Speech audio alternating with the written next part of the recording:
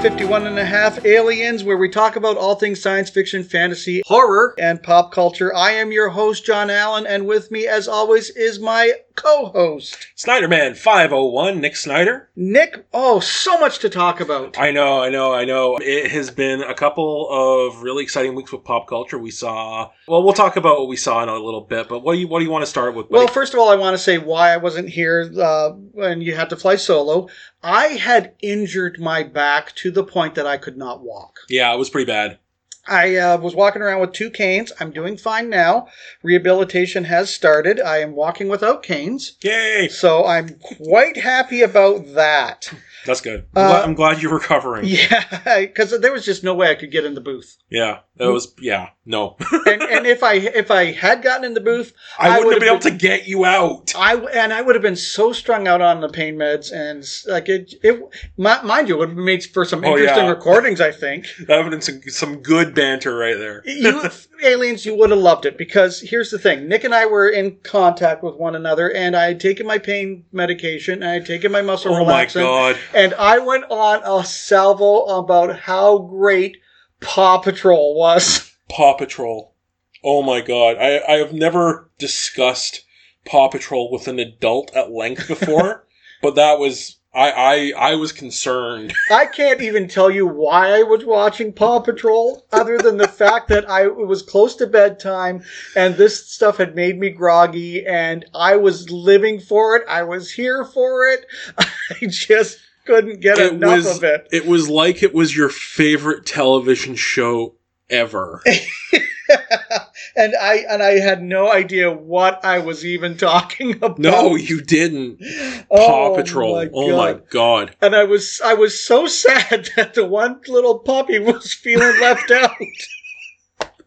That he wasn't contributing to things, and I was so sad about that.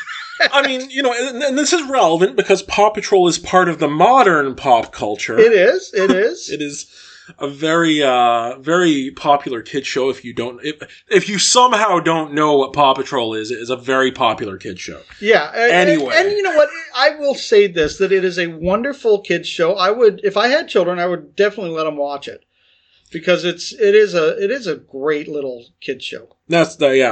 And I've seen my share of kids shows, and some of them are complete and utter crap. So Okay, so here it is. I kept the banter. And I can't say all the things I was saying, but I just said things like, "Oh, the wee little guy from Paw Patrol," because I was speaking to Nick, who is Scottish, you see. And it's like, "Yay! Paw Patrol saved Flounder from sinking. Belly rubs all around." Is that a thing that happens in the show? Like belly rubs all around? No, he gave a belly rub. Oh my! He got a belly rub, and Nick says, "I can't believe you're watching Paw Patrol." It's like, I'm watching Paw Patrol. This wee little guy, love of pumpkins. It's like, oh no, bad weather is coming. The apples will be ruined. What will they do? No job is too big. No pup is too small. Yay, Paw Patrol to the lookout. This was all happening around midnight, and I'm just like, oh my god, I can't believe I'm having this conversation. Yay, Paw Patrol, no apples left behind. Oh, Chase has nothing to do, he's sad. And I'll have you know, everyone, this conversation does happen over text, and I imagine John saying all this with the excitement in his voice right now. Chase would make a terrific cop, because he is a terrific cop. Oh, the wee dogs figured that out all by their wee little selves. Go, go, go, go, go. So yeah, that was, and then I was like, they're all good pups, and they saved the day. Such good wee pups. I might cry. Oh, I have to pee. Yep, I think that's how it ended. I ran off. I had to go to the bathroom. So yeah, that was John's. So that's why I couldn't get into the booth, because he was busy watching Paw Patrol. Anyway.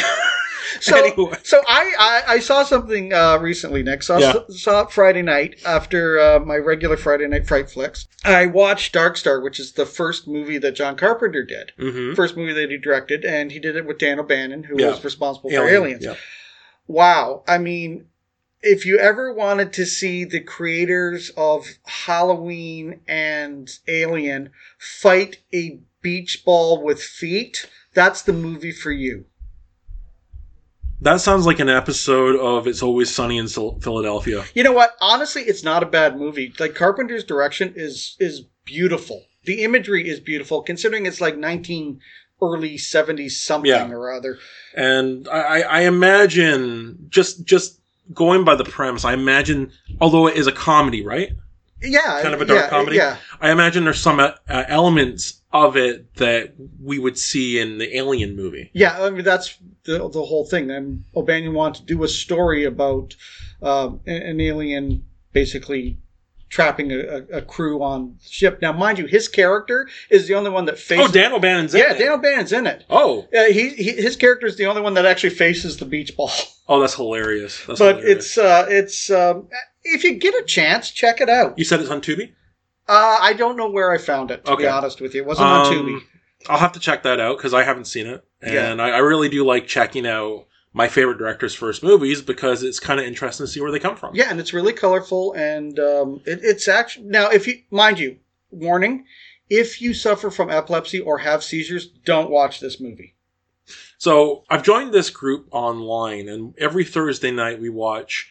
It's called Subpar Sequel Night. Oh. Now, this past week, we did Jaws 3 and Batman and Robin. Now, I only stuck around for Jaws 3 because I have to work the next morning. I can't do both. Jaws 3D. Jaws 3D. You know, John, I have seen Jaws 3D, Jaws 3 so many times over the years, at least 100 times, but I've never in my life sat down and watched it with a critical eye. Now, I've always known that the movie is not great. Good. Yeah. But this past Thursday night, I watched it with this group, and for the first time ever, I actually realized how bad this film is. This movie has no redeeming qualities. Oh, that's not true. Every movie has at least some redeeming qualities. Okay, fine. This movie does have a redeeming quality. It has Louis Gossett Jr. in it. It has Okay, here's my theory. Here's my theory with Louis Gossett Jr. being in this movie. Louis Gossett Jr. was sold on the fact that it's a Jaws movie. He did not read the script. I am going to go out on a limb and say that the script wasn't even written when he was offered this movie. He just went, let's do a Jaws movie. That sounds like a great idea. Because there is no way that he read that script and went, this is a good movie that I want to be a part of. Everyone can be proud of this film. I wonder if it was the same for Dennis Quaid. I mean, Dennis Quaid, at that point, he was more at the start of his career. Well, no, Leah Thompson, who was in it, was at the start of her career. Yeah. Dennis Quaid was kind of known. Yeah, but I can imagine him going, like, I can imagine his agent saying to him, hey, this will do really good for your career. It's a Jaws movie. It's a Jaws movie. It's a Universal film. Like, boom, do this. You'll progress. And then that movie happened. And I had forgotten that in the 80s, Simon McCorkindale was kind of a star. Really? Yeah, kind of. At the time. So we as the group, when we were chatting, we were making fun of Simon McCorkindale's name because it's Simon McCorkindale.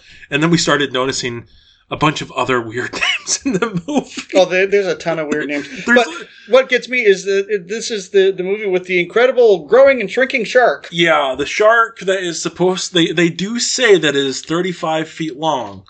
And it definitely is at some points like 20 feet long, 45 feet long, 50 feet long. It is a weird shark. Yeah. And the whole purpose of the shark, why is the shark doing this? It's not hungry. It's not a road shark. It's like, give me back my baby. Yeah. It's a really awful, terrible film. But, it's the premise is good, though, because I like the premise that the shark is basically attacking SeaWorld.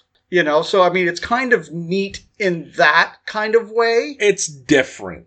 And it's a schlocky creature. I'm not defending it. No, the movie can't be defended.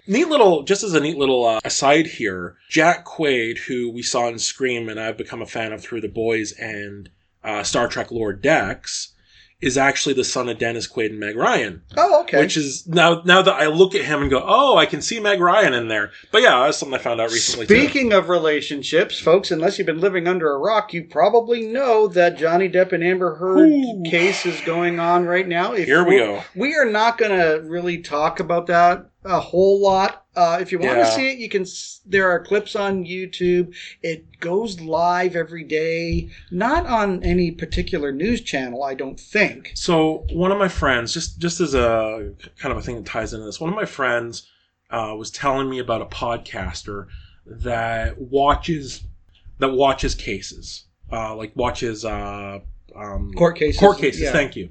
And they can read facial expressions, they can read body language, and they're talking about Johnny Depp's facial expressions and body language. But the thing is, when you are looking at Johnny Depp, who is a chameleon and has spent his entirety of his adult and teenage life acting, how much stock can you put into his facial expressions and his body language? I mean, how much does he know what he's doing? It's an interesting thing. It's an interesting aspect of it. But I'm hoping that this whole thing wraps up fairly quickly and the truth all comes out. Well, what a lot of people don't understand or know about Johnny Depp is he's actually an introvert. Yeah. You know, he's not an extrovert, which surprises people when it comes to people who are actors. But folks, I'm here to tell you, a lot of actors are more introverted than they are extroverted. That's partly why they got into acting. Yeah, that's very true. Like, if you look at a lot of the stuff that Johnny Depp has done over the years, whether it be Jack Sparrow, whether it be that Dark Shadows movie, whether it be anything else, a lot of his more out there characters they're there because he's introverted. Yeah. And, we're not going to say Team Johnny or Team Amber. That is up for you guys to decide for yourselves. I will say this, though, that I think that there is a bit of a double standard where Johnny Depp has basically lost millions of dollars in revenue for projects, and Amber Heard still gets to go on doing her stuff. Yeah, it's really not fair. That makes me really angry. Hey, Nick, everybody know what time it is now? It is time for Nick's Pop Culture Roundup. Yes, it is. So first and foremost, I just want to bring this up because it kind of marries two things that I enjoy, acting and pro wrestling. So Freddie Prinze Jr., known for I Know What You Did Last Summer in the Scooby-Doo movies and, She's All That and all that, has a new podcast out about pro wrestling. Now, for those who don't know, and this would actually probably come as a shock, for a short period of time between 2008 and 2011, Freddie Prinze Jr. was a writer for WWE SmackDown. The heck you say? Yeah. So that's a neat little bit of wrestling trivia that I love. I did not know that. You didn't know that? No. Oh, God, no. It's, so he wrote for WWE, and he's a lifelong wrestling fan. He loves Lucha Libre. As I found out from the podcast, he collects lucha masks. Oh, wow. Okay. So he had Matt Cardona, formerly Zack Ryder on WWE television on. They're talking about all this. And Freddie Prinze Jr. is going to start his own wrestling promotion, which is just kind of neat. You know what? Why not? Right? Danny Trejo has one. Does he? Yeah, remember, he's part of that... The Lucha Underground. Yeah. Lucha Underground, it was him and Robert Rodriguez and a few others. Lucha Underground has unfortunately gone underground. Oh. Yeah. That was kind of fun. It's a good promotion. Yeah. I liked it. It might see a resurgence, though. Okay, that'd be nice. Cool. Another thing to bring up, we didn't really get a chance to talk about this, and we're not going to go over the huge details of it, but as a result of the slap heard around the world at the Oscars... Oh, yeah, Will Smith slapping the taste out of Chris Rock's mouth. Yep. Bright 2 over at Netflix has been canceled, and this, I guess, doesn't really come as a shock, because a lot of Will Smith's projects have been canned. He has lost, I think they said, like $113 million oh my God. in projects and potential projects. Yeah, and I opinions aside, that's just how it is right now. We're going to keep an eye on that situation. If more comes up, we'll talk about it later. But right now, just Bright 2 has been canceled. A bunch of his other projects have been canceled or put on hold. And his career, from being one of the most profitable actors in history, is now completely in limbo. Yeah. And you know what? Like, we're not going to talk about it right now because that's just a whole show that we can do all about toxicity in Hollywood and it has such a deep dive because you remember a person came at me and said, well, what does it matter what a bunch of actors say or think? Right. Well, that person doesn't understand that opens up a whole whack of other issues. It allows people to talk about sensitive subjects. Yeah. Yeah, I mean, like, things like that do affect our society. Yeah. But again, that is a whole other conversation. Yeah, it is. Now, but I'm just bringing that up. Yep. Now, I'm going to stick on Netflix for a second because, oh boy. So Netflix has made the decision in the United States to put a stop to password sharing. And they lost a bunch of subscribers, like 200,000 subscribers. They predict there's going to be a lot more subscribers dropping. And they lost a ton of value in the stock market. Now, someone in my personal life asked me, do you think this will be the end of Netflix? No, I do not. But what I think is going to happen here, Netflix has a decision. They can either stick to their guns, which I think is a mistake, because it follows the whole idea within business where if you don't make the predicted amount of money, you've actually lost that money, which I think is a disgusting practice. And that's where this all comes from. So they have to make the decision of whether they want to lose more money or wipe out this idea of password sharing where they're going to continue making the same amount of money. And it's the same thing's really kind of happening over at Disney where the CEO is just taking off fans left, right, and center. Yeah. It's not even with the quality of the movie product. It just is in general, particularly talking about the amusement parks. Like, my friend Mark, he is a huge Disney fan, and he has said with a lot of the changes that they have made, he's not going back. Really? Yeah. Oh, geez. And sticking to Disney, so like even looking at Disney Plus, looking at Prime, looking at other ones like Shudder and whatnot, Paramount Plus, these companies are all going to be watching the way Netflix handles this, and we could see a really big change in how we stream, or no change at all. So there's that. Now another thing going forward, we brought up Johnny Depp earlier. In the case, Johnny Depp has gone on record to say that he'll no longer do the Pirates movies for Disney. Now that doesn't really come as much of a surprise because he's kind of removed from those movies anyway, but it's just kind of interesting to hear him confirm that. And you know what? Complete pun intended. I think that the Pirates of the Caribbean, that ship has sailed. Hilarious. No, I completely mean that pun.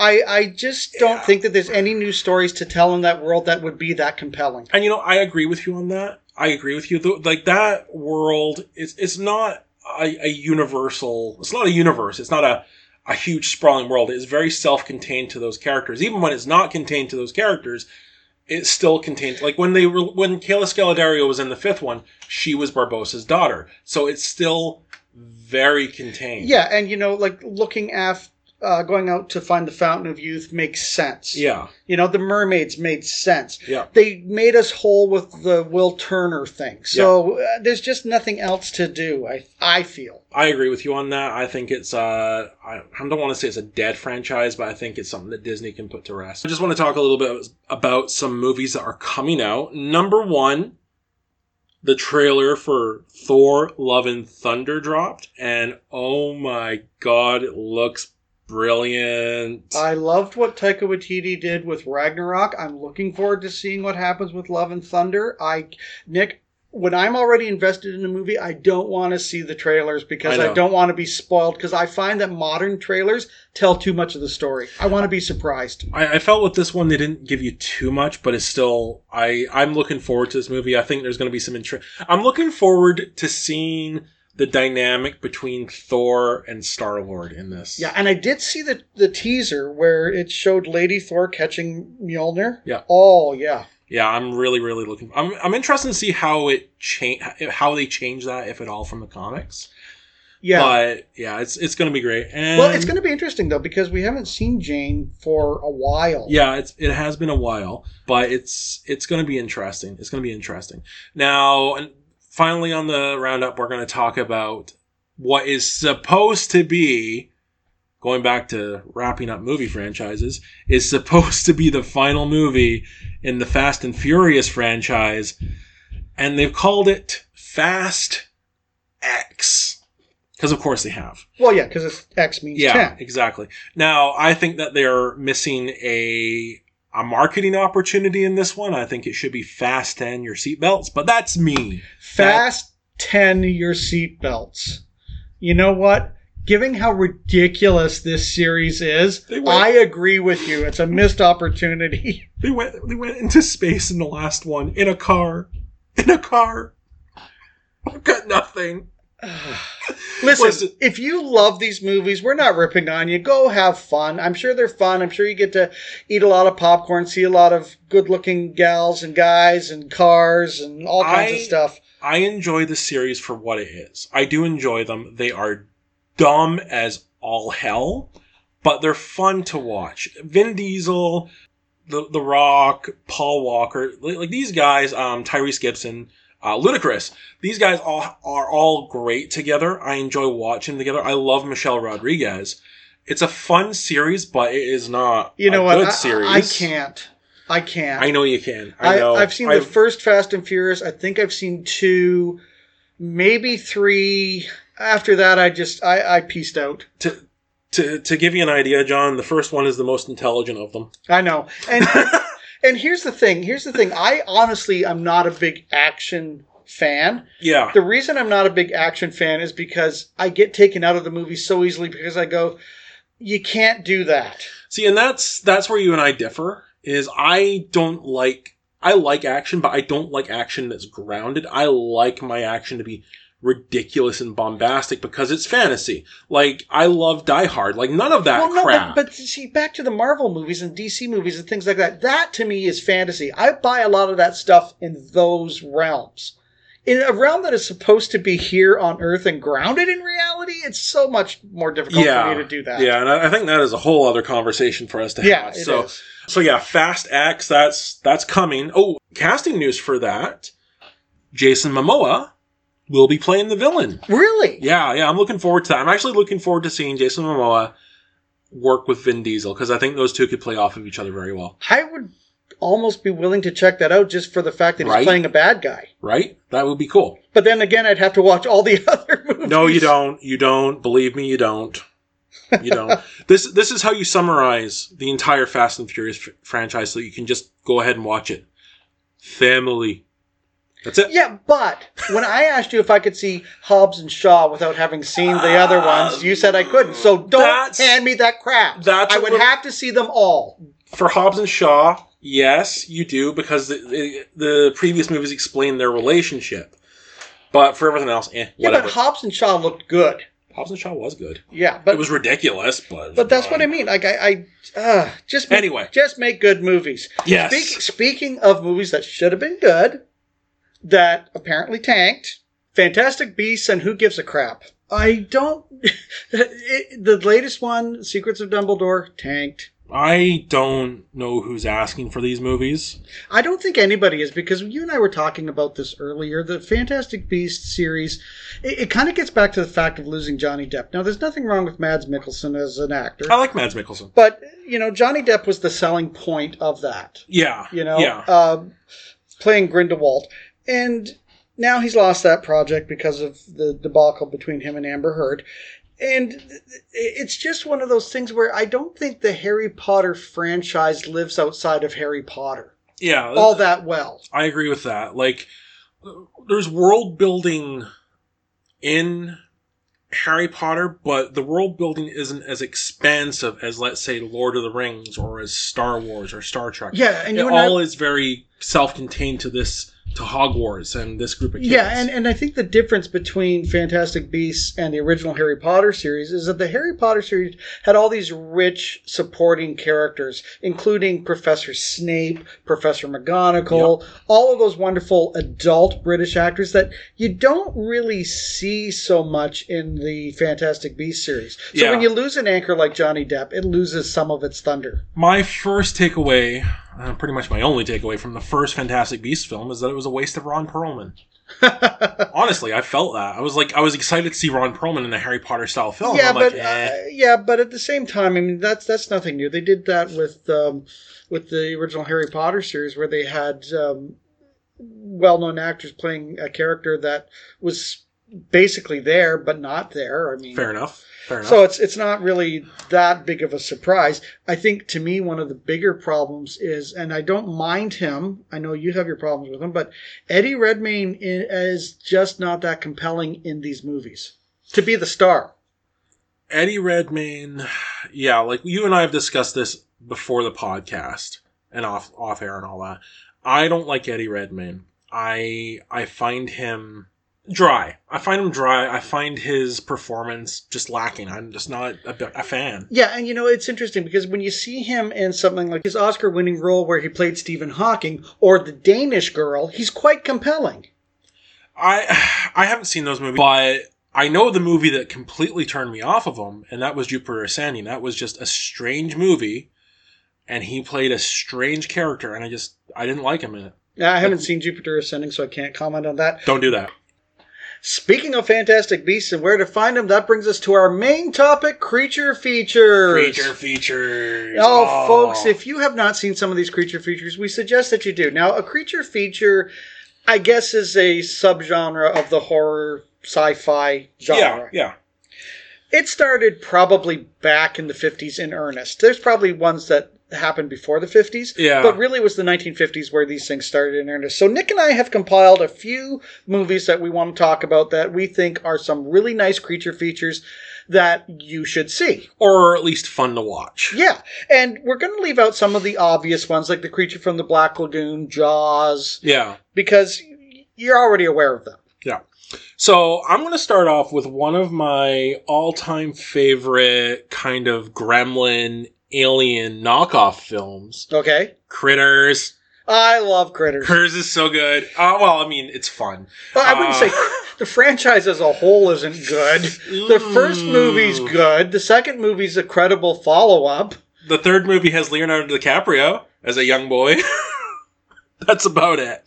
So the first one, though, the idea is these creatures who are actually intergalactic criminals somehow come to Earth and wreak havoc in a small town, very similar to Gremlins.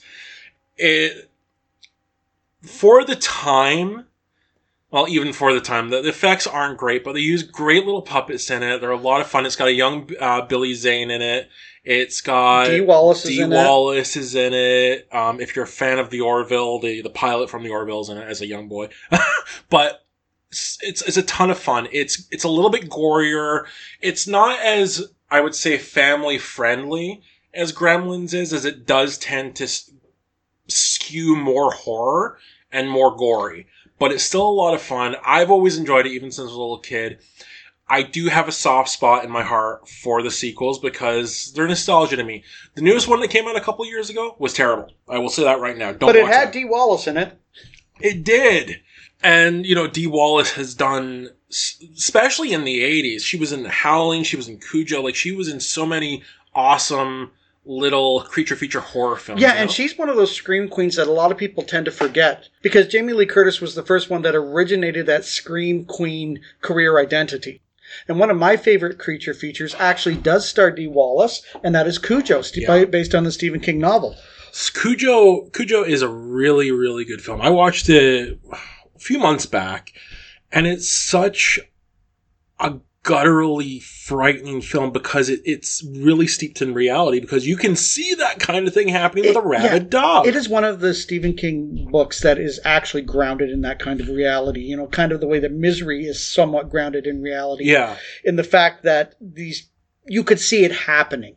You could see a person being trapped in a car by a rabid dog. Yeah. Now, the problem is it doesn't work so well modernly because we all have cell phones. Yeah, that wouldn't happen. Back in the day when they didn't, and you have this woman who is trapped not only by the dog, but in the circumstance, in the heat of the summertime, with her child in this car, and the heat is slowly dehydrating and killing them. Yeah. So it's a damned if you do, damned if you don't situation. Yeah. And what a rough movie to make. Yeah, like it's such a I love it because it has that kind of grimy feel to it. Because like when you look at the dog, it's all dirty and muddy, and they're stuck in this parking spot that is surrounded by mud. Yeah, and there's the pus and the drool. Yeah, it's such a gross looking film. And all the deaths in it are so savage. Yeah. And so so visceral. And then you have that wonderful trope where the police officer shows up, but Cujo kills the police officer. And we always know that the reason that police officers generally get killed in these movies is because law and order is now dead and chaos can reign. Free. Yep. It's such a good movie. One of the things I like about the movie was looking into how it was made. Yeah. And realizing that some of the shots of the rabid dog is a guy in a suit. Yeah, and it's virtually seamless. You can't really tell. Yeah, like that's the thing. Watching the movie, I had no idea that any of the shots were a guy in a suit because it just doesn't look it. I mean, when you see the pictures of the backstage stuff, like off screen and all that, yeah, okay, I can see it. But the way they shot it, and that's the really neat thing. Obviously not a huge, high budget film, but the way it was shot, the way it was made, they did the best they could with what they had, and it works. Yeah, and it probably makes sense. Like there's the scene where the dog gets right up on Dee Wallace. That's probably the guy in the suit. Probably. I would think the scenes where the dog is right up on the car. Actually, I know some of the scenes when the dog is right up on the car because I saw the pictures is the guy in a suit. Yeah. So for whatever reason, but you know what? It's still a fantastic film. It's a nice snapshot of the era. Yeah. And highly, highly recommend it. Oh, absolutely, absolutely. So, moving on, what's your first choice? My first choice is one that stars William Shatner, Captain Kirk himself. It's one of the best arachnid movies you can see. Kingdom of the Spiders, made back in late 70s, early 80s, I believe. Really? Yeah. Kingdom of the Spiders. If you're not familiar with it, it's basically... William Shatner plays a veterinarian. His brother has passed away, so he's looking after his brother's wife and his niece. And the town gets overrun by these very poisonous tarantulas. Interesting. It's an interesting thing with spider films because spiders already by default are scary to a lot of people out there. Yeah, there's a lot of triggering. There's a lot of emotional responses that people have to them. I remember when I was much younger, the other kids talking about arachnophobia and how scary it was. I'll be honest with you, I've never been a person that's scared of spiders. They don't bother me. When I saw Arachnophobia the first time, I was like, it was a good film. I enjoyed it. Loved John Goodman in it.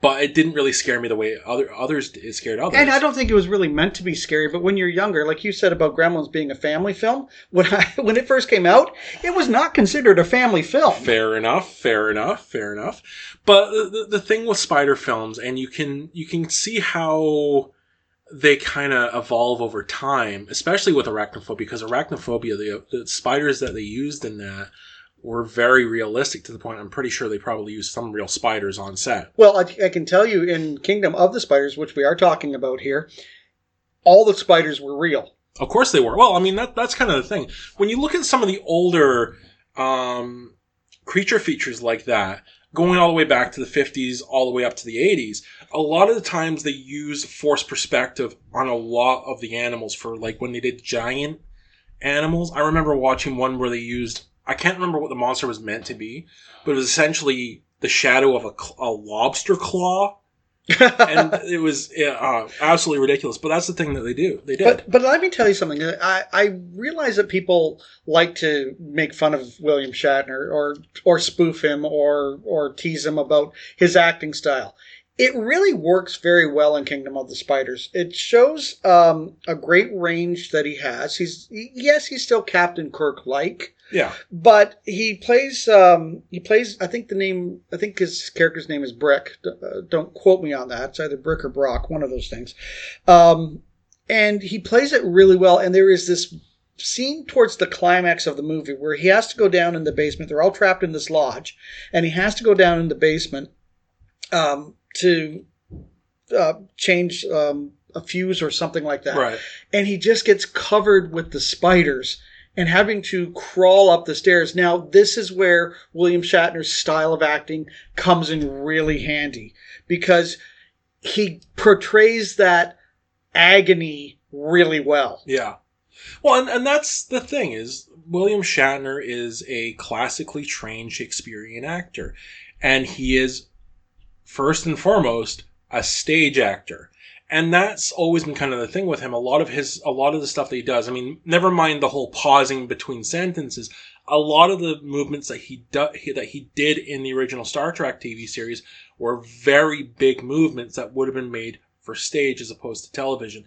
And I think that's what a lot of people tend to forget. Yeah, and, that was also the style of the time, too. I mean, there's a certain camp value to the original Star Trek. Yeah. But not only that, but I mean, that has been related to and called Shakespeare in space by some people. Yeah, and that makes sense. So, yeah, I mean, Kingdom of the Spiders, to me, is just one of those... It's probably like the first great arachnid movie outside of the 50s where you had Tarantula. Yeah. And, it all gave birth to movies like Arachnophobia and Eight-Legged Freaks, which I love. Yeah. That's basically gremlins with spiders. I love it. I love Eight-Legged Freaks, especially because, it has people that weren't stars yet. Yeah, Scarlett Johansson was in it. Yeah, but she did a great job, and David Arquette did a great job, and it's getting back to that unbelievable thing, but in something like Eight-Legged Freaks, I can buy the unbelievability, but I love that scene where all the kids are on their motocrosses and they're jumping through the desert, and he just kicks the spider away. Yeah. I really enjoyed that film. It had a lot to. I felt its DNA was more with Gremlins, more with Tremors than it was those old spider movies, but it wouldn't exist without those old spider movies. And speaking of creepy crawlies, what is next on your list? Well, I just mentioned it. Tremors. Oh my god, I love Tremors. Okay, so with the original Tremors, it's a Universal film, and Universal Films has always done creature features exceptionally well. Universal does monsters very well. Yes, they do. They do. And the original Except Tremors... for the Mummy with Tom Cruise. Less of that one. We could probably do an entire episode on the We probably could, but let's not get sidetracked here. The dark universe. Okay, so Tremors is about a small town in Nevada called Perfection. Is it even a town? Yeah, it's a tiny little village.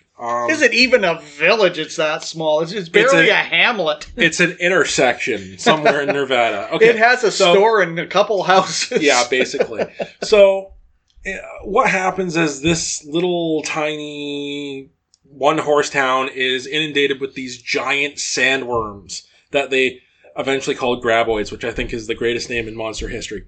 It stars Kevin Bacon before Kevin Bacon was Kevin Bacon. Just before his career took off. His career took off with Footloose, so Kevin Bacon was really well known. Oh, was he? Okay, yeah, he was really well known for Tremors. I forgot Footloose predated this. And Kevin Bacon has an interesting history with horror because he was his first role was Friday the 13th. Yeah.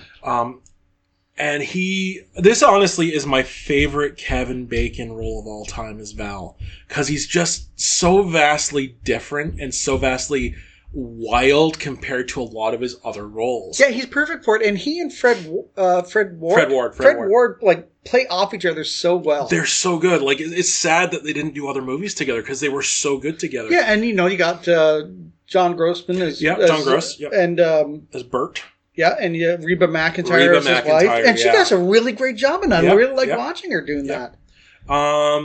Such a good film. The effects in it are fantastic, and they still hold up. You know what? Even I mentioned about Cujo not holding up because it's got cell phones and everything. But in this desert, wherever they are, you would have no reception. They're surrounded by mountains. This movie actually stands up. It stands the test of time. If you watch it now, it's almost like it was made yesterday.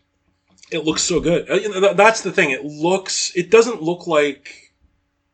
When you look at early 90s movies, late 80s movies, they have this very specific look and feel to them. But Universal movies that were made in the early 90s, they don't. If you look at Jurassic Park, if you look at Child's Play 2, if you look at Tremors, they look like they're part of the time, but they also look very modern in the way that they're filmed. Yeah, I'll give you Jurassic Park and Tremors. I'm not so sure I can go there with Child's Play. But Child's Play 2 specifically. Yeah, I don't think I can go quite there with it. That does look very dated to me. Jurassic Park is just kind of starting to. But even as such, the special effects hold up really well in Jurassic Park. I believe they do. But the reason that the special effects in Jurassic Park, and this goes towards why Tremors still holds up, the CGI in Jurassic Park is used very, very sparingly. Very sparingly. A lot of it is animatronics. And that's what I really wish Hollywood... Movies like Tremors, movies like Jurassic Park make me wish Hollywood would get back to using practical effects because they hold up. Yeah. And if they funneled the money that they funneled into CGI, into practical effects, could you imagine the type of things they could do? And with Tremors, it's very Jaws-like. Yeah. In the fact that you don't see the graboid full on all the time. You'll see like the tentacles coming out, reaching for things. Well, you'll see the Tasmanian devil effect of the sand going through. That. You know, and that's a really neat thing. When we're first introduced to the monster in this film, we're meant to believe that the tentacle is the monster because the tentacle has a mouth. And it looks like it has horns and stuff. It looks like that's the monster. And then we kind see of borrowing later from on, Alien. And then we see later on, that ain't the monster. Now, the series overall, I enjoy the series overall. It gets a little ridiculous. Like later on, in like the 6th movie, you find out that the tentacles can detach. And yeah, it gets silly, but it's fun. The first one, the second one, fantastic little horror films. They get a little bit sillier as the third one goes along with like the ass blasters and stuff, but whatever.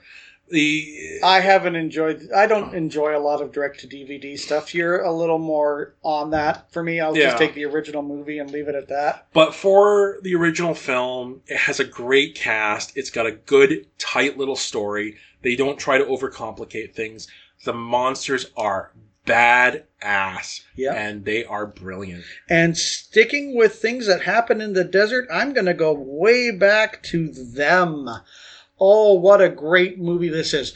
Them is again, it's getting back to the idea of the atomic age in the 1950s that kind of started all these creature features, Godzilla and the Bet. And it starts off with them finding a little girl played by Natalie Woods just kind of wandering the desert completely shocked. She is in shock. They find her. They can't figure out what has happened to her, why she's just wandering out in the desert by herself. They don't know where her parents are. Come to find out that there are giant insects out there attacking people. Now, I have not seen Them. You need to see Them. I will see it at some point. Is it just giant insects or is it giant ants or what are we looking at? Well, basically giant insects of the desert. So yeah, ants. Okay.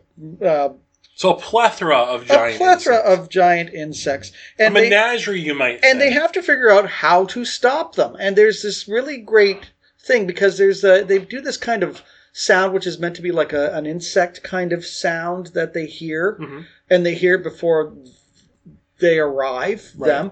And it's just great. Edmund Gwynn is in it, so I think it's kind of funny that you have Edmund Gwynn and Natalie Wood from Miracle on 34th Street in this movie. But it's a fantastic movie. It starts a lot of the creature features off because, again, like we said, most of this comes out of the 50s. And it's one of the better ones. And if you haven't seen it, give it a shot. I will definitely check that out. Now, from a classic to one that's a little bit more modern, I want to go with Crawl for my next one. Now, I loved Crawl. I love Crawl. I love Kayla Scodelario. I think she's a fine young actress. I first saw her in Skins years ago, and then I've just kind of paid attention to her throughout the years with Maze Runner, Pirates of the Caribbean, now Crawl. Crawl is about a young girl, or a young woman, who is also a prize swimmer in her university. She has to go and get her dad from his house, and there's a huge hurricane going through Florida, and she gets trapped in the house with a bunch of alligators. And the whole idea of the film does seem a little preposterous with what she goes through, but when you look at the setting of what she's dealing with, all these alligators crawling through the basement and eventually winding up in other parts of the house makes a certain level of sense. It's not that preposterous when you really think about it. I mean, when something like that comes through and there's flooding, if you think back to New Orleans flooded, you can bet you that there were alligators swimming around. Yeah. That's the thing. Movies like Crawl exist to remind us that it is their world. It is the animals' world, and we're just occupying space in it. Because if something like that happens, the animals can just take over. They wind up in different parts of they can wind up in a house. Yeah. They can wind up a shark. Like I've seen videos after a hurricane and typhoon where a shark is just swimming down a street. It happens. Yeah. And the only reason we're at the top of the food chain is because we can make weapons. Yeah. That's exactly it. I like the suspense that is in Crawl. It is. It's a very suspenseful film. It's certainly more suspenseful than Lake Placid or even going back further to Alligator. Yeah, well, okay, but looking at Lake Placid, certain aspects of Lake Placid is played up for laughs. And Alligator is a cheesy late 70s, early 80s movie. Don't get me wrong, I like it. At the time, it was fantastic. I love that scene at the pool, though, where they're going to push the little kid in the pool and he sees the alligator and he's like, freaking out. And yeah, I mean, it's got its tense moments. Well, and that's the thing with a scene like that. I can relate to that because, I have had nightmares of there being sharks in the swimming pool. So, Well, everybody goes through that. There's a term for it. We'll have to look it up later. But everybody goes through that where you're in a swimming pool and you think, could there be a shark in here? And of course there can't. But I mean, it's interesting. But I love anytime you got like a killer crocodile or killer alligator, or it's a fun time. Killer Croc. And there are other, like Rogue. Rogue is a movie I enjoy. Rogue was Sam Worthington, I think it was. Australian flick, but a group of people that are trekking through the outback, and their boat. They're on a pleasure cruise or something. Yeah. Their boat sinks or whatever, and there's a big giant crocodile, and it's a very tense film. And the thing I like about crocodiles is that although they are real, they look like a dinosaur. They don't look like something that should exist now. They are a throwback to that era. Well, even if you look at Jurassic World where you have the Mosasaurus, it looks like a giant crocodile. There are prehistoric versions of this creature, and they are monstrous. Yeah, and I think, getting back to Crawl, I think what they did right in that movie is, 1, the suspense, 2, you are rooting for this girl. Oh, yeah. It's... They built her character very well from the get-go, because she has that... There was an episode of Lost that the title was All the Best Cowboys Have Daddy Issues. And I do kind of feel like that about some protagonists, where they have the issue with their father, and that can be the motivation. And that was her motivation in this film. They build that up from the get-go. She has a problem with her dad, but she wants to try and deal with it. So the best way to deal with it is to go and fight a bunch of alligators. Well, I mean, she hadn't heard from her dad. She was afraid that he wasn't getting out of the hurricane. I mean, the hurricane is the MacGuffin of it all. Yeah. I mean, it's not... I mean, of course they have issues because they need to have conflict. Yeah. But the driving force was rescuing her dad. Yeah. That's the whole thing with the film. I mean... The crocodiles and the hurricane are superfluous. This is a story about a daughter and her father. Yeah. And what she has to do. She becomes the protector when her dad had not been properly filling that role in her life. Right. So it brings them together. And if you watch the climax, you can really see that. Yeah. Speaking of realistic animals, my next one I'm going to talk about is Grizzly. Grizzly is one of those movies that came out after the success of Jaws. They wanted their next Jaws, if you will. And what better thing to do than to take a grizzly bear just attacking a town and coming out of the national parks. It's a savage kind of movie in a way. Is it? Yeah, it really is. Is it as good as Jaws? No. But there is a real kind of guerrilla style shooting to this movie and using the bear in a fantastic way of suspense, of horror, of scares that just makes this a wonderful movie that has kind of fallen into a cult status. It's really interesting because Jaws basically opened up the doorway for its own little mini genre of ripoffs. Because you've got Grizzly, you've got Orca, you've got Tentacles, all these different movies. But the difference is Orca was actually a book too. It was actually also a book. That's fair. Now, maybe Grizzly was, but I don't know, because a lot of times what they would do, if the movie was successful, they would do a book adaptation of it. Yeah. So, I'm not really sure on that. I'd have to do some research. But yeah, I mean, everybody wanted the next Jaws based on Peter Benchley's book. Grizzly was one of those, but it was one of the better ones. Yeah. Yeah, well, I'm saying, yeah, I actually haven't seen Grizzly. That's another one I need to see. I know the cult status of it. I know some of the story of the sequel, which we won't talk about, but whatever. Then why bring it up? Fair enough. No, okay, we're going to talk about it. We're going to talk about it? You brought it up. Fine. You brought it up. All right. So, Grizzly was so successful that they were going to make Grizzly 2.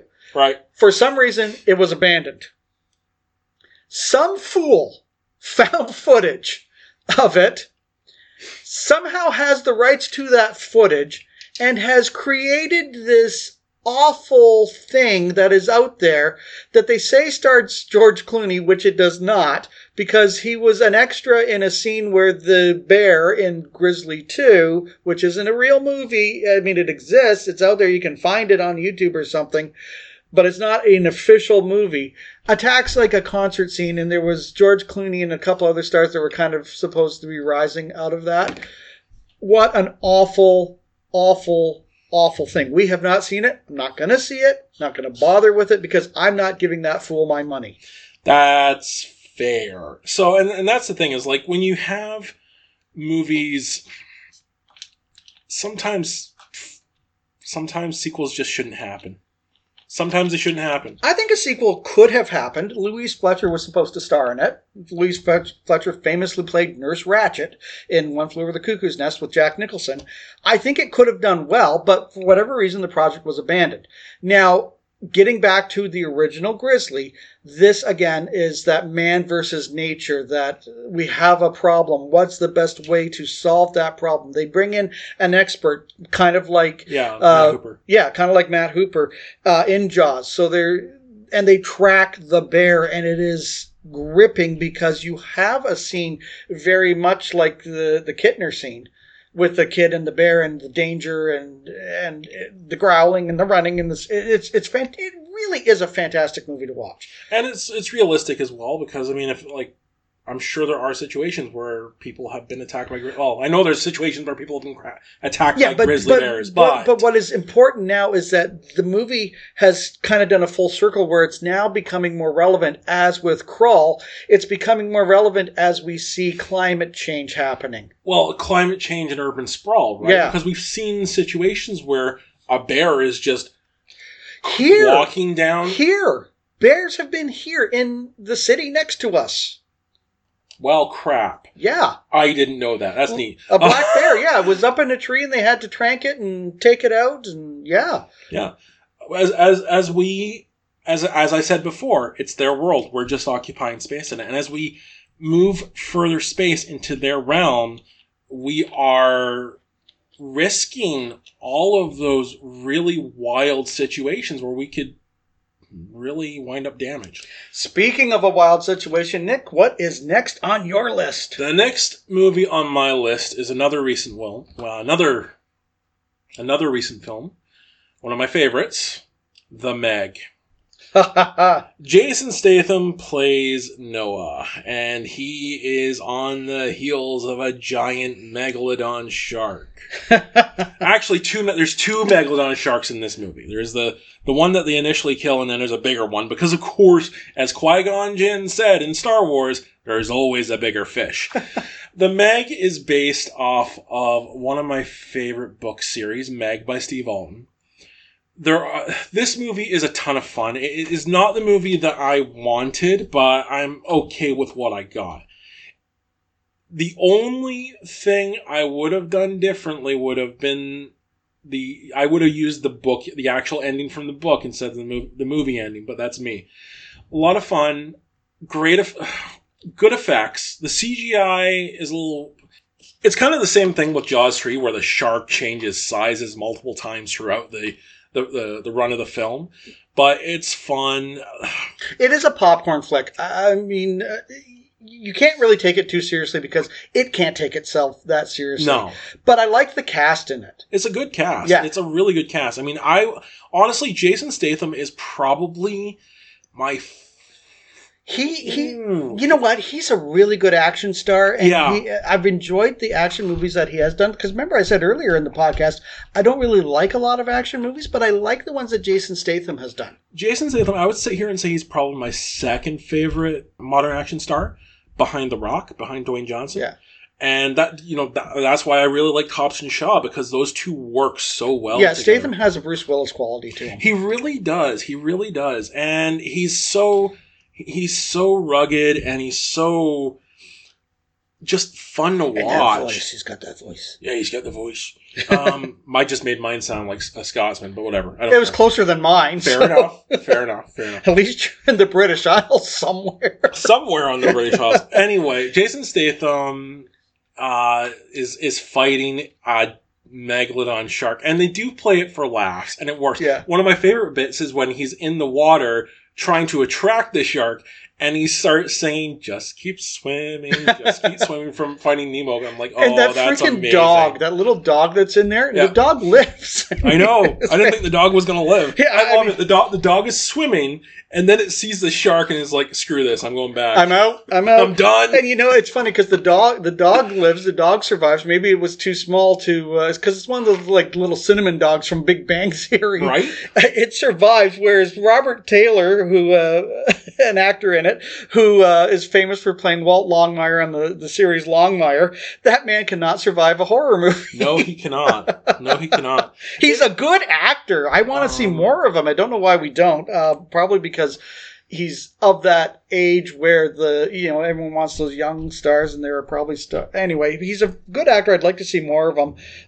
Kind of off topic, if you haven't had a chance to see the Longmire series, I think it's on Netflix, and you should watch that. Yeah. It's a good series. With the Meg, they're actually doing a sequel to it. They're adapting the second book in the Meg series, which is The Trench.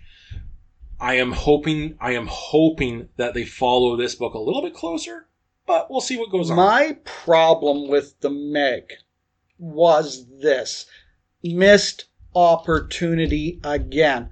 I wanted to, they kind of showed it on the poster, and you were jonesing for it.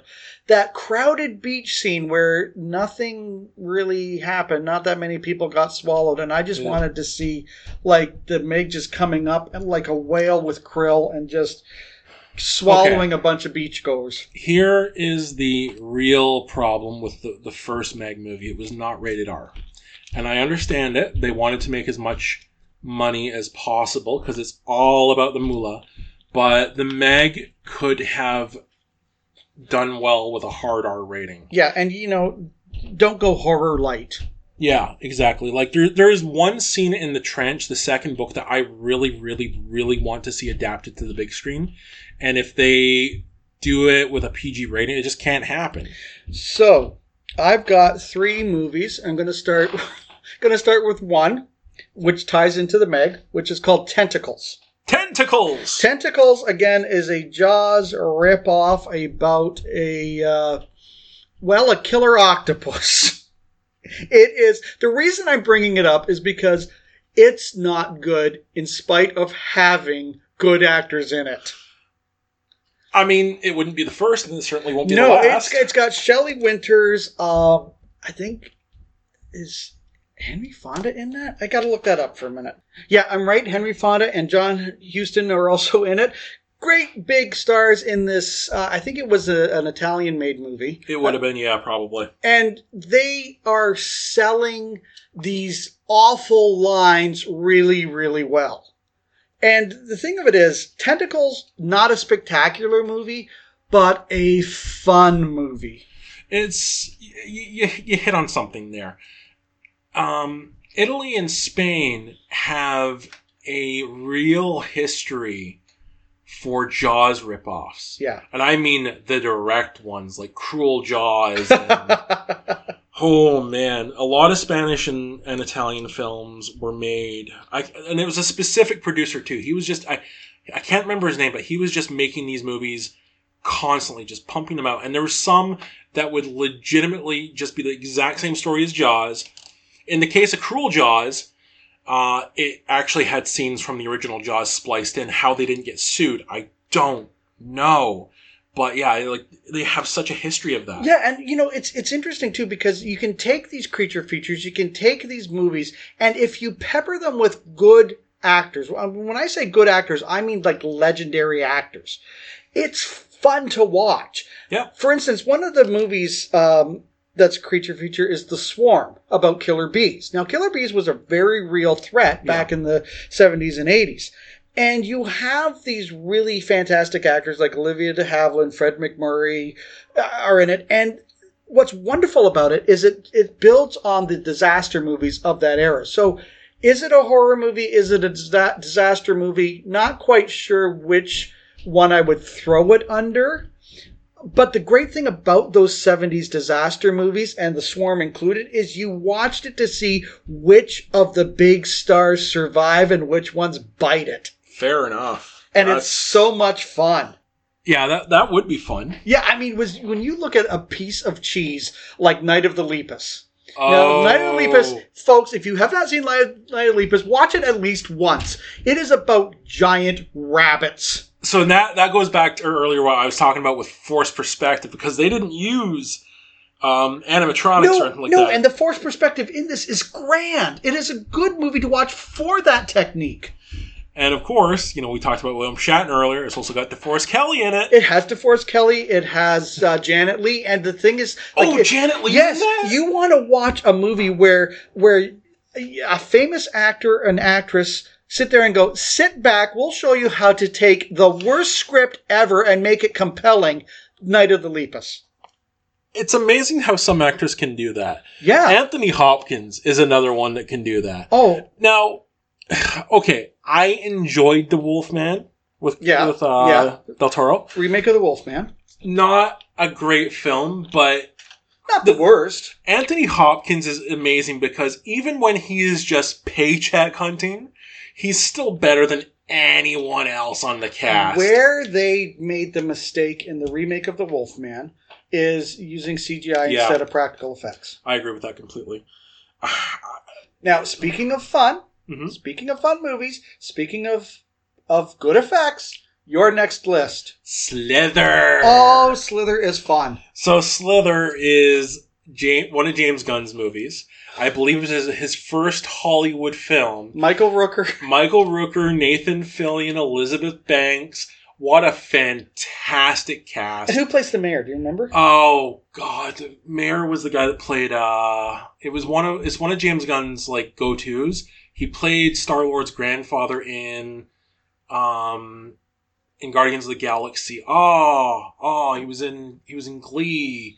I can't remember his name. Oh, Greg Henry. Yeah, and Rob Zombie's in it too. Yeah. Is such a fantastic film. First and foremost, Michael Rooker is probably one of the most underrated actors of all time. He is very versatile. He is, and he plays a giant worm creature in this, and it's amazing. Yeah, I saw actually Henry Portrait of a Serial Killer. He is spectacular in that. Mm-hmm. Underrated actor in a lot of ways. Amazingly underrated. I mean, even Guardians of the Galaxy 2, when he's having that, when he says, he was your father, but I'm your daddy, that is one of the most touching moments in the Marvel Cinematic Universe because you feel it. He makes that real.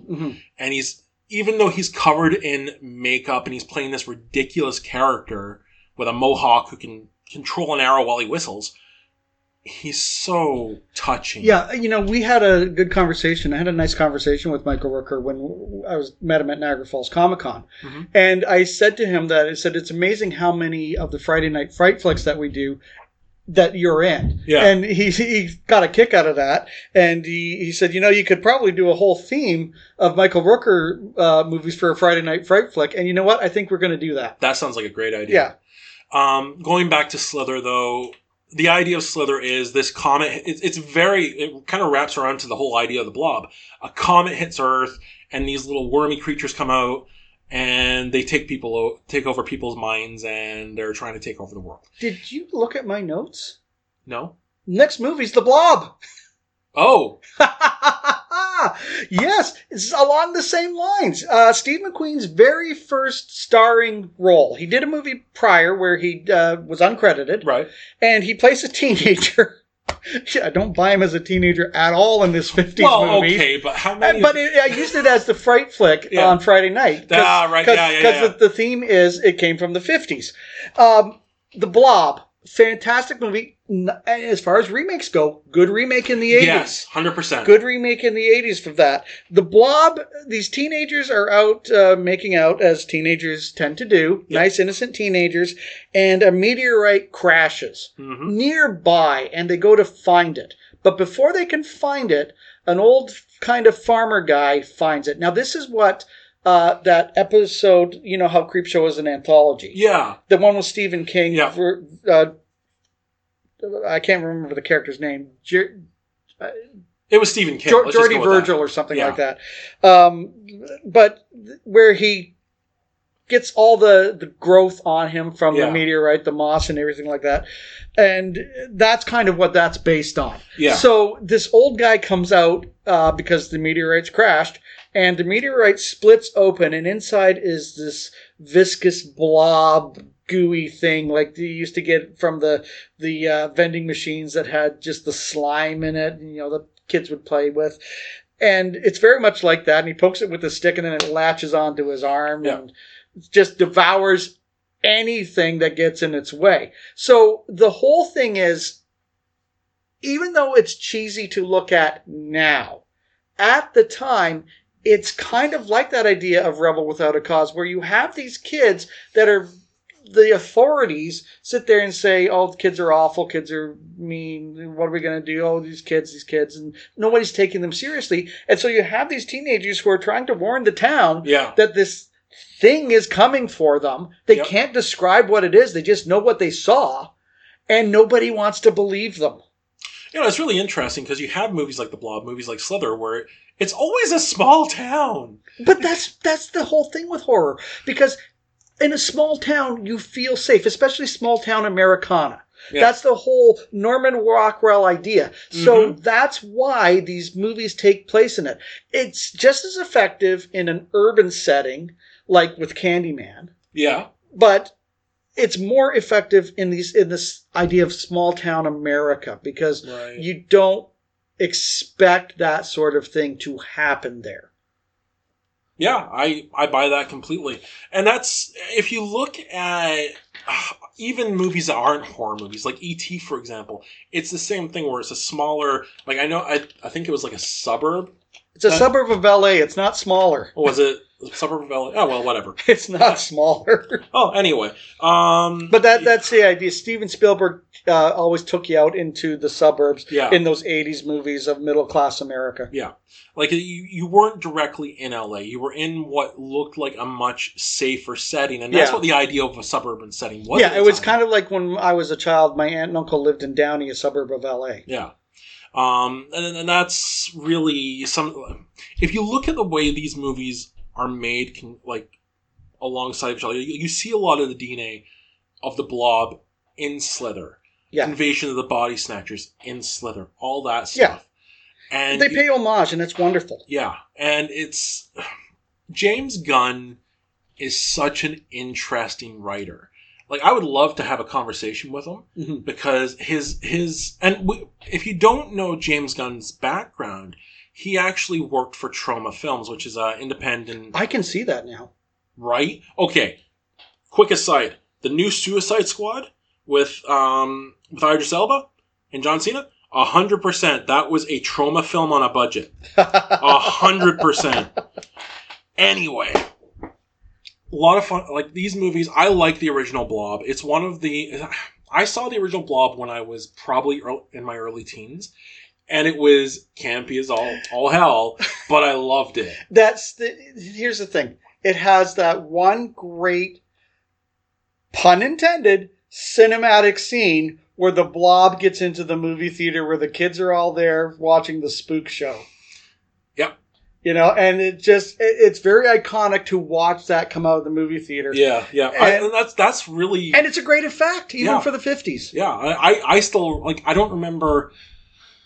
I remember the film. I can't, remember specific scenes of it, but I remember that scene of the blob pushing its way in and out of the theater. Really cool. Really and cool. You know what my favorite thing about the 1958 blob is?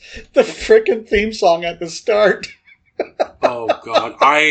It's that wonderful surf-esque kind of sci-fi, beautiful music that they had in the 50s and 60s. I remember seeing it. And, okay, we're talking late 90s here. And I'm watching this on the Space Channel. And I'm like, okay, this is one of the classic horror films. I need to see this. This is going to be awesome. It's going to be, I know it's not going to be scary, but this is going to have a real feel to it. And then this theme song plays. I'm like, what am I watching? But imagine though being back in that era and watching something like The Blob, and it would have been scary. Yeah. Because, I mean, you don't know what this thing is, and it just swallows people. Just like the nurse, she just, gets trapped by it. She falls down, and then she's gone. Yeah. The remake, again, great remake. They do some really, really, really cool stuff. Yeah, that's one of those cases where I think it's something like a remake like that, where it does bring it into an era that can do a little bit more gore. Yeah. And back then they couldn't, but I mean, in the 80s they could. Yeah. And I think it was the right move. I think it was too. When you have the scenes where the blob has swallowed someone and you see their skeletal remains. Yeah. Or you see the look of their face when they're first. Yeah. It's so cool. Such a cool movie. So, speaking of throwbacks, Nick, as we're getting to the end of our podcast and we've gone through our list, something that's, I guess, not surprising to me, but kind of is that vinyl is now on the uptick in sales. It's outselling CDs. It's outselling downloads and that kind of stuff because people like me want to hear that vinyl. We still have vinyl records. I do anyway. Yeah. It's nice to throw on the turntable. But the younger generation is getting into vinyl because they want to hear it that way. They want to experience what their grandparents and parents experienced. Mm-hmm. And I think that's kind of neat that that's happening in a way. It is. It's interesting how things that are old become new again. Yeah, become the trend again. Like I mentioned to my girlfriend the other day, looking at some current fashions. Yeah, some of it harkens back to the 80s. Yeah, well, it's triggering memories too, right? And imagine these kids growing up and seeing their parents and grandparents with these records and wondering what they're all about. Because what it is that there's a certain generation that has never had anything that tactile. Mm-hmm. Where they've got to actually hold it. They actually have to put it on something. They actually have to put the needle on there to listen to it instead of just downloading it or streaming it. Everything's now streaming and downloads. Everything's digital. It's actually interesting because, I remember art class back in high school, and this goes back to when I was a teenager even. The art teacher made a comment about how kids were with tactile stuff. Yeah. She had these boxes of little gems or sand or something, and kids would be moving their hands through them. Yeah. And it's she fully understands what that was the fact that, kids my age were growing up with video games. We weren't playing out in the dirt. Right. We weren't having that kind of tactile interaction. So we were now getting that from that. Yeah, if I wanted something, I had to wait for it. Yeah. I mean, even to buy a record, I'd have to save up allowance or lawn cutting money or whatever. Yeah. Just to buy Culture Club. Culture Club. That's Boy George, right? Yeah. Okay, cool. Sorry, I blanked there. I'm like, Culture Club. I was in there. I was sitting there wondering, it's like, come on now, you have to have heard of Culture Club. Don't make me feel that old. Honestly, the first thing that popped in my mind was The Cure, but I'm like, that's not the Culture Club, that's The Cure. Never mind triggering memories, you just triggered me. I'm so old now. Oh my God. And so on that note, folks, that is all the time we have for this episode of Area 51 and a half. But before we leave, a special shout out to our number one alien, Don, who just this our podcast is like crack to her. She can't wait for the next one. Don, we love you. And before we go, I just want to remind everybody that you can now find us wherever you find your favorite podcast: Apple Podcasts, Spotify, Amazon, iHeartRadio. Wherever you listen to podcasts, we're there. Yep. Also, you can find us on Twitter at the Area 51H, as well as Instagram and Twitch. Simply put, the Area 51H. Thank you for joining us, aliens, and we will see you next time here at Area 51.5. That was fun. Yeah, that was a good show. I just love, revisiting all these old properties and everything like that. I don't know what people think.